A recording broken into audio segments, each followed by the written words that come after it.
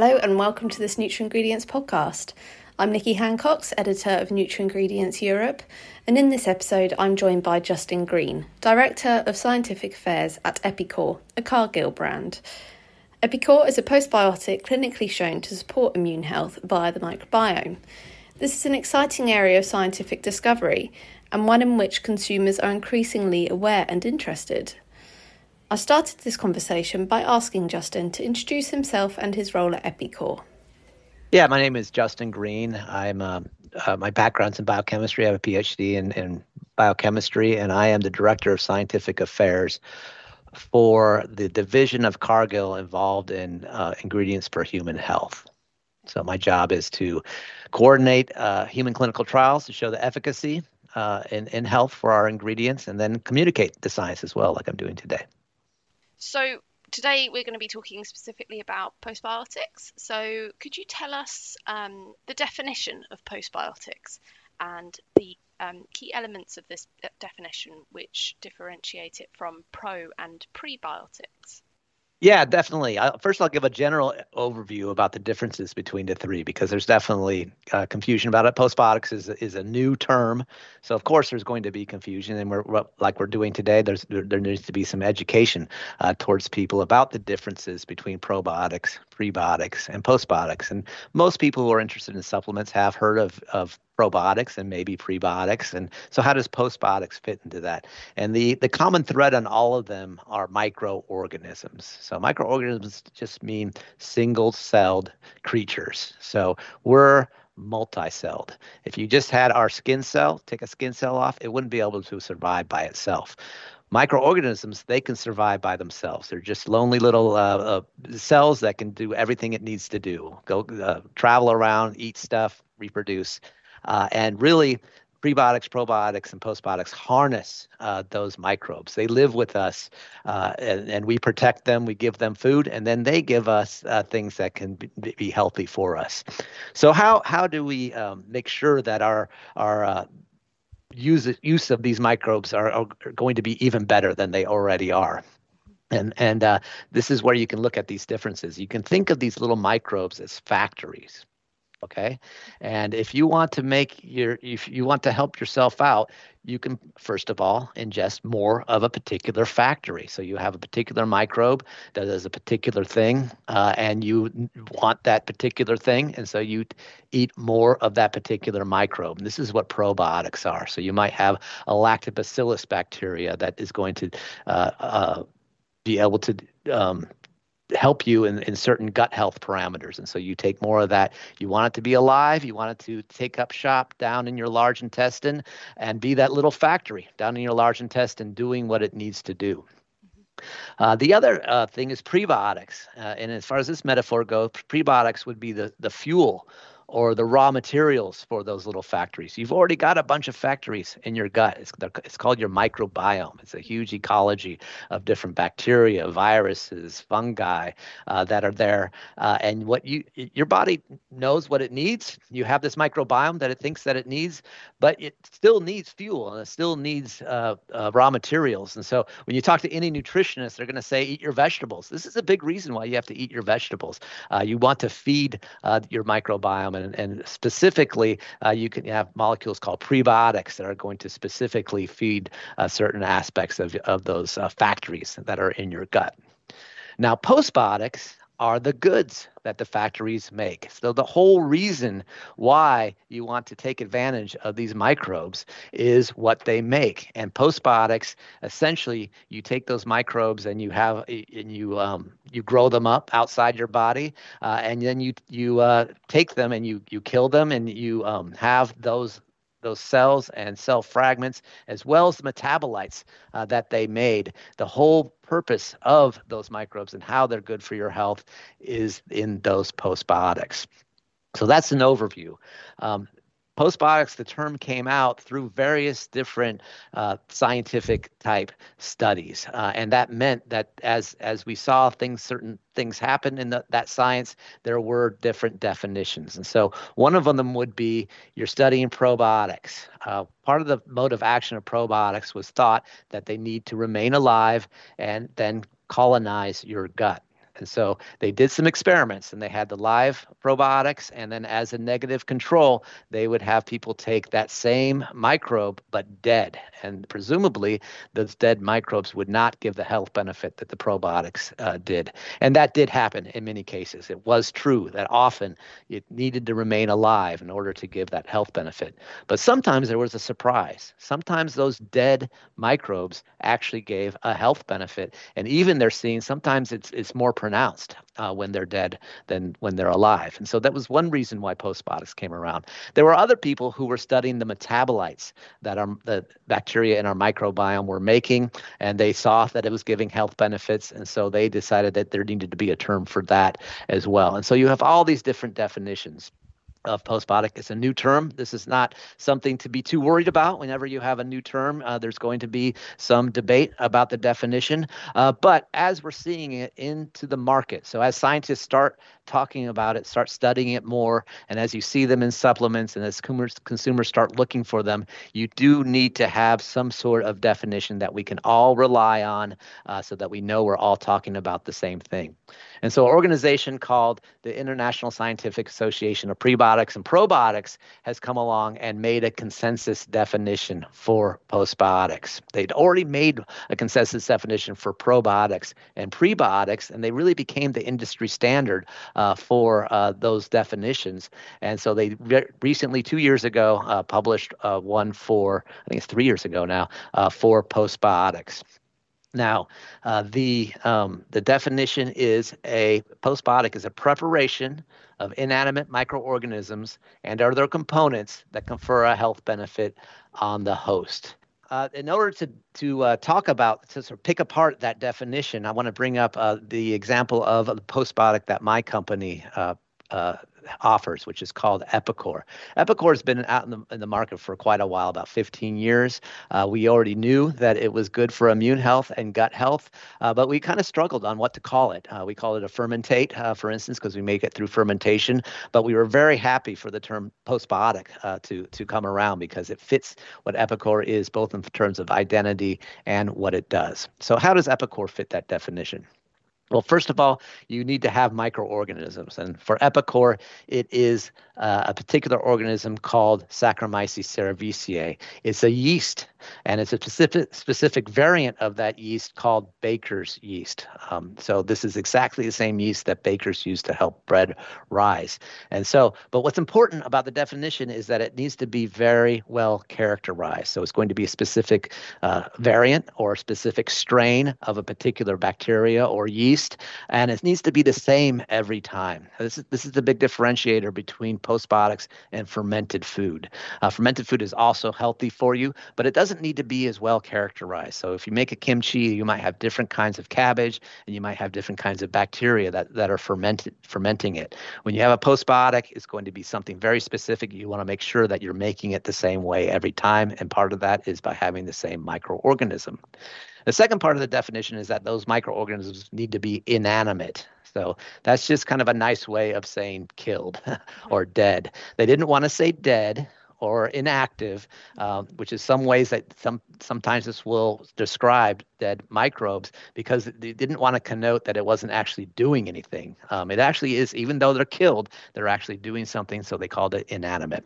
And Epicor, that yeast, is grown and fermented. All those great metabolites are being made, and you have everything that the yeast is made of. But then the last step in making it is this high heat step that kills all the yeast. And so this is the big differentiator between a postbiotic and a probiotic. Probiotics have to be alive, and postbiotics have to be dead. So this is this big difference.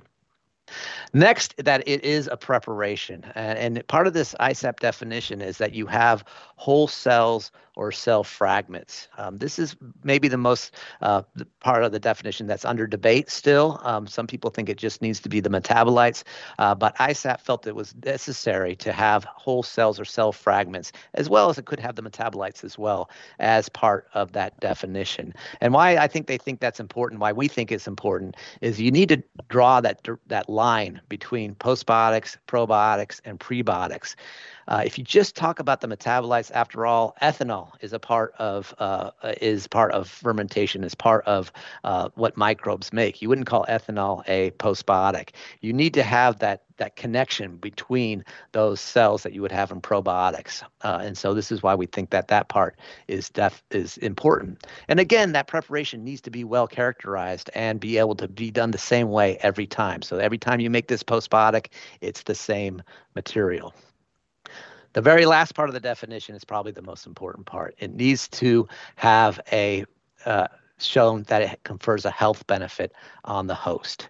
Just because, and you have that same clause for probiotics and prebiotics, just because you've eaten a lot of live bacteria does not mean you've taken a probiotic. That particular strain of bacteria at a particular dose has to have shown with science to give a health benefit, or you cannot call that a probiotic. It's the same with postbiotics. Just because you've eaten a lot of dead yeast doesn't mean you've taken a postbiotic. That particular variant of yeast made in a particular way with a particular dose has to have been shown through science to give a health benefit. And this is really where Epicor shines, because even before we knew to call it a postbiotic, we'd already done many human clinical trials to show that it helps both in immune health and gut health. Amazing. Thank you so much for that. I really appreciate that interesting way of explaining the difference between those three types of biotics, that analogy of the factories and the products that come out of the factory. It's a really simple way of explaining it. As you said, that is your job. So, and so I'm interested to know then, if the postbiotics are the products that come out of the factories, does that kind of imply that they're harder or more costly or time intensive to manufacture than probiotics or prebiotics are? Well, as far as manufacturing them go, I don't know the process of making probably probiotics, but you're sort of doing the same thing at the very beginning, where you're doing fermentation. Your fermentation means that you're growing microbes up, and so you're needing to do that for probiotics, and you're needing to do that with postbiotics as well. But I can say what it does mean at the very end is you have a tougher material with postbiotics than you have with probiotics. You have to keep those probiotics alive, or else its main mode of action can't occur, which is to be able to colonize your gut. And what that means is you have to be a lot more careful, both when you're making it, but also when you're giving it to manufacturers to put into their probiotic into their products. Yeah. Whether it's food or whether it's a supplement. And then, the packaging has to keep them alive. When they transport it to the stores, it needs to be stayed alive. And then the consumers, once they buy it, they need to keep it alive as well.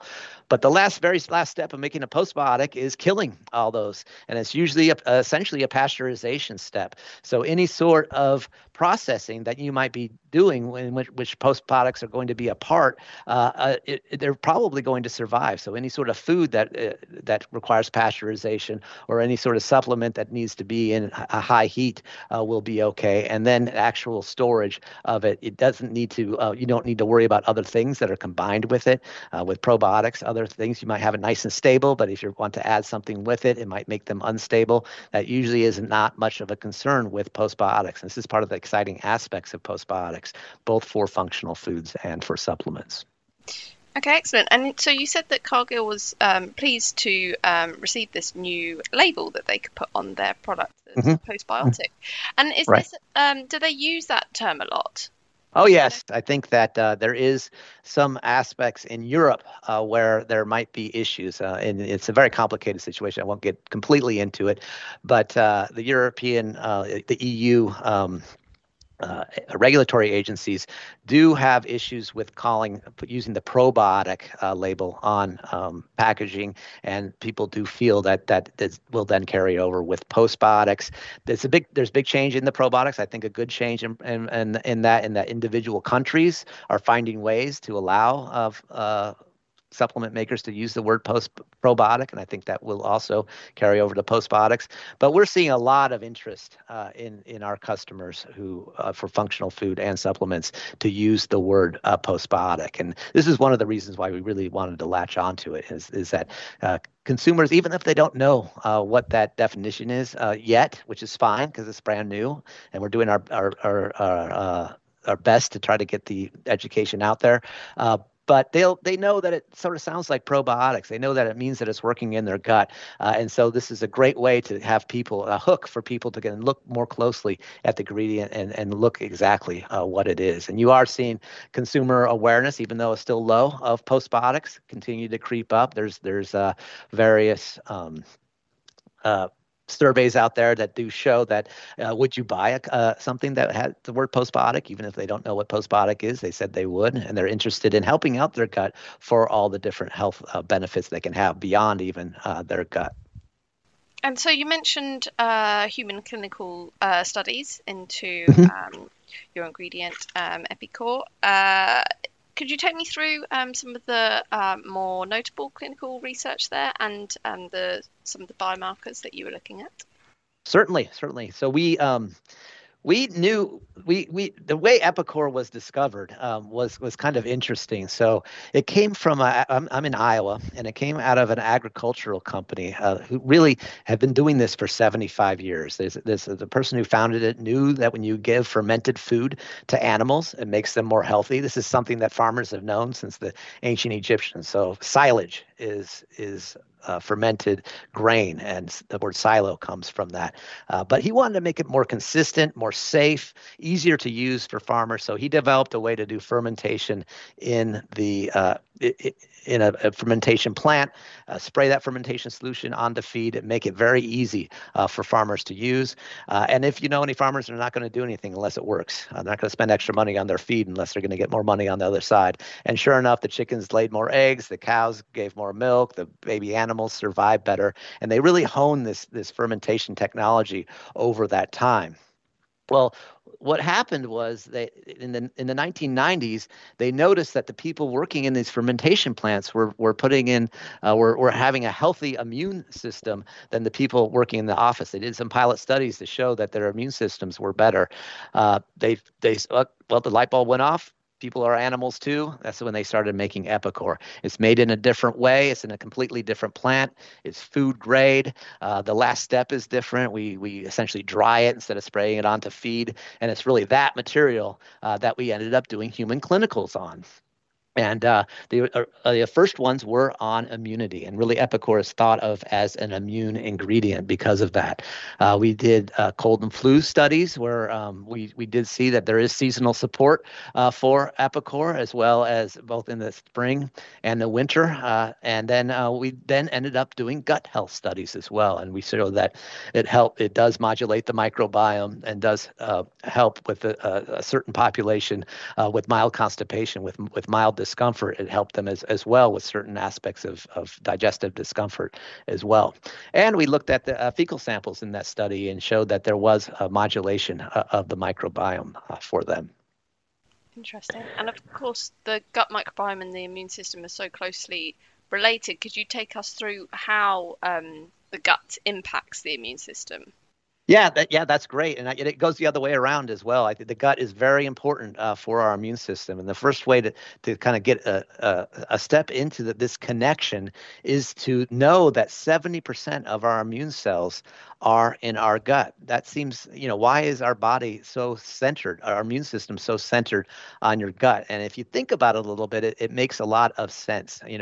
We are probably more when we think about our immune system, we think of the dangers in the air and what we touch, and our immune system really working in our blood. But really, when we lived in caves, the most dangerous thing that we faced every day was not saber-toothed tigers or anything that we breathed, but it was the food that we ate. They didn't have pasteurization back then, and so it really this dangerous stuff that we ate. Our immune system had to take care of that, and really because 70% of our immune cells in your gut, they need to be taken care of, and this is where the microbiome comes in. So I was talking about metabolites that the microbiome makes. A lot of them are molecules that then feed the cells in our gut lining, including our immune cells. And so really a nice healthy microbiome is going to help us directly, our immune system directly.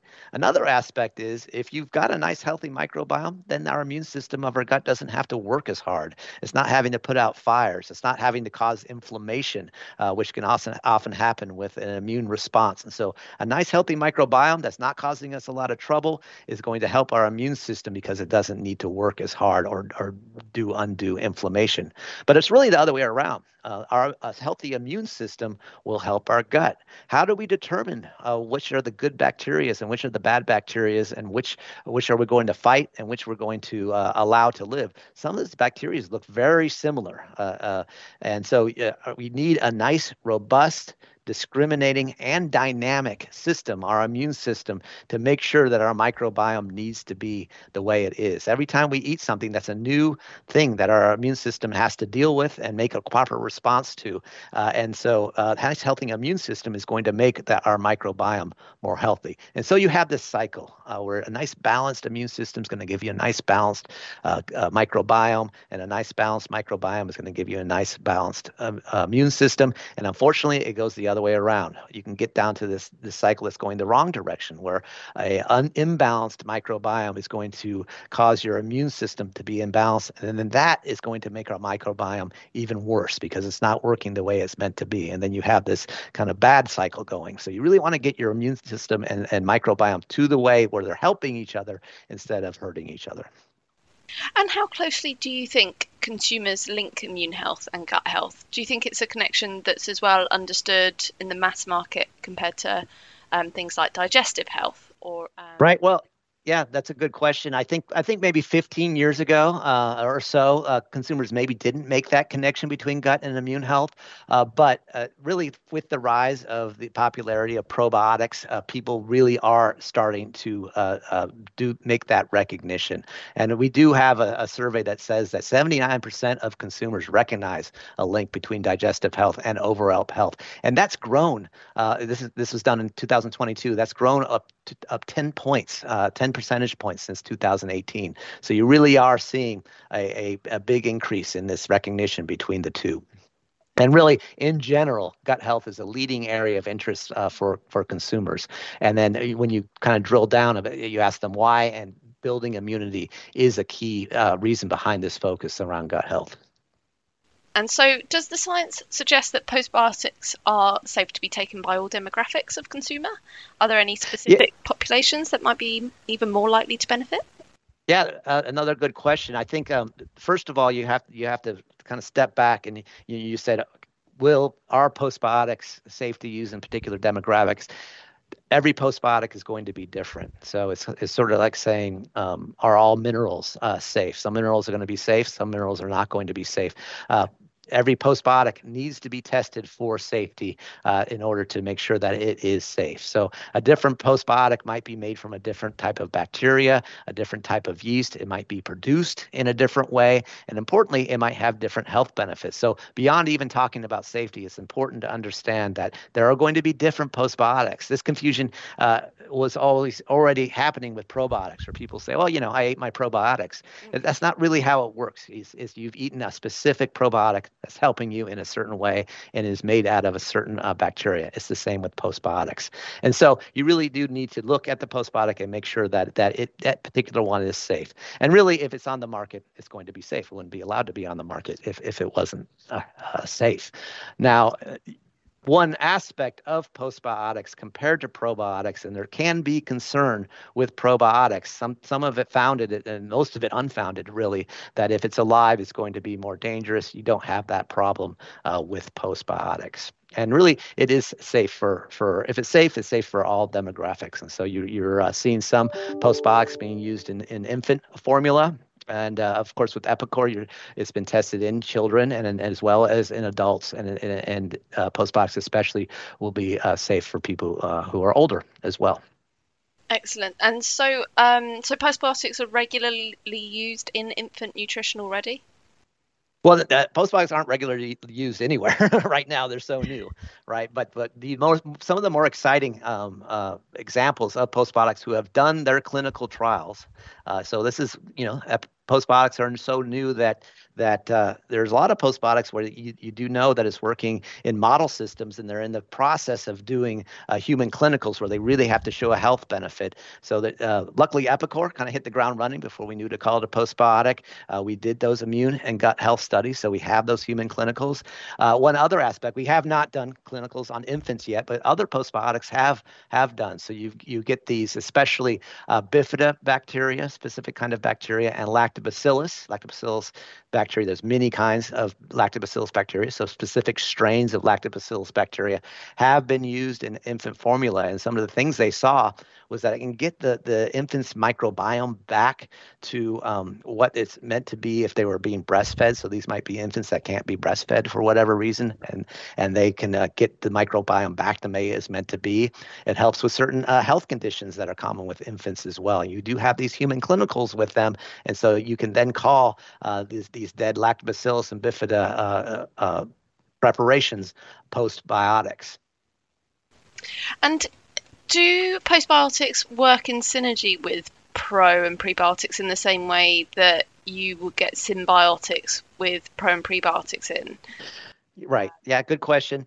I would not call it synergy. So with synergy, you really need to be working strongly together, and that makes some sense with certain prebiotics and certain probiotics, where you pick, like I said, the prebiotics is the fuel for the factory, but they're going to be very specific. So you have a specific fuel for a specific factory. So you have a specific prebiotic for a specific probiotic, and so it makes sense to call that synergy. Yeah.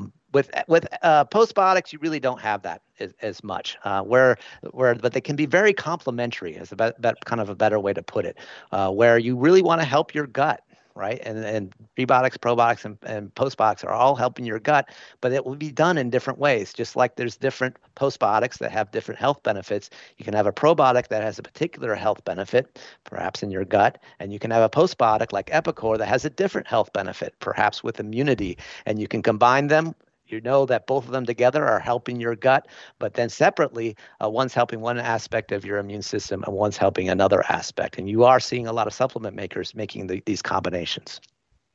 Great. So looking to the future now, what do you think is going to be the next big biotic to watch out for? Because I've heard about parabiotics, and I'm not really 100% sure what these are and how these differ from the rest of the biotics. I don't know if you can help me there. Yeah, well, I mean, we think the next big biotic is postbiotics. I think it's still too early not to be calling it that. That is the next one. I think if you talk to, like I said, there is growing recognition of what postbiotics are, but it's still quite small. It's growing, but it's still quite small. So we think that is the next big thing that people are going to be looking for. And this podcast is a great way to increase that awareness of that.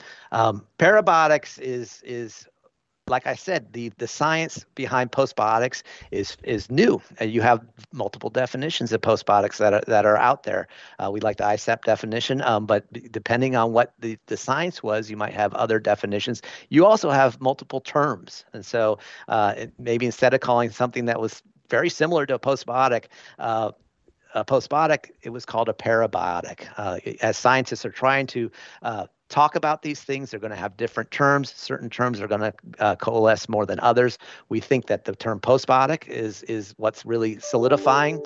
I think it's a better way of talking about what it does, which is what what the microbes are doing and what they're making.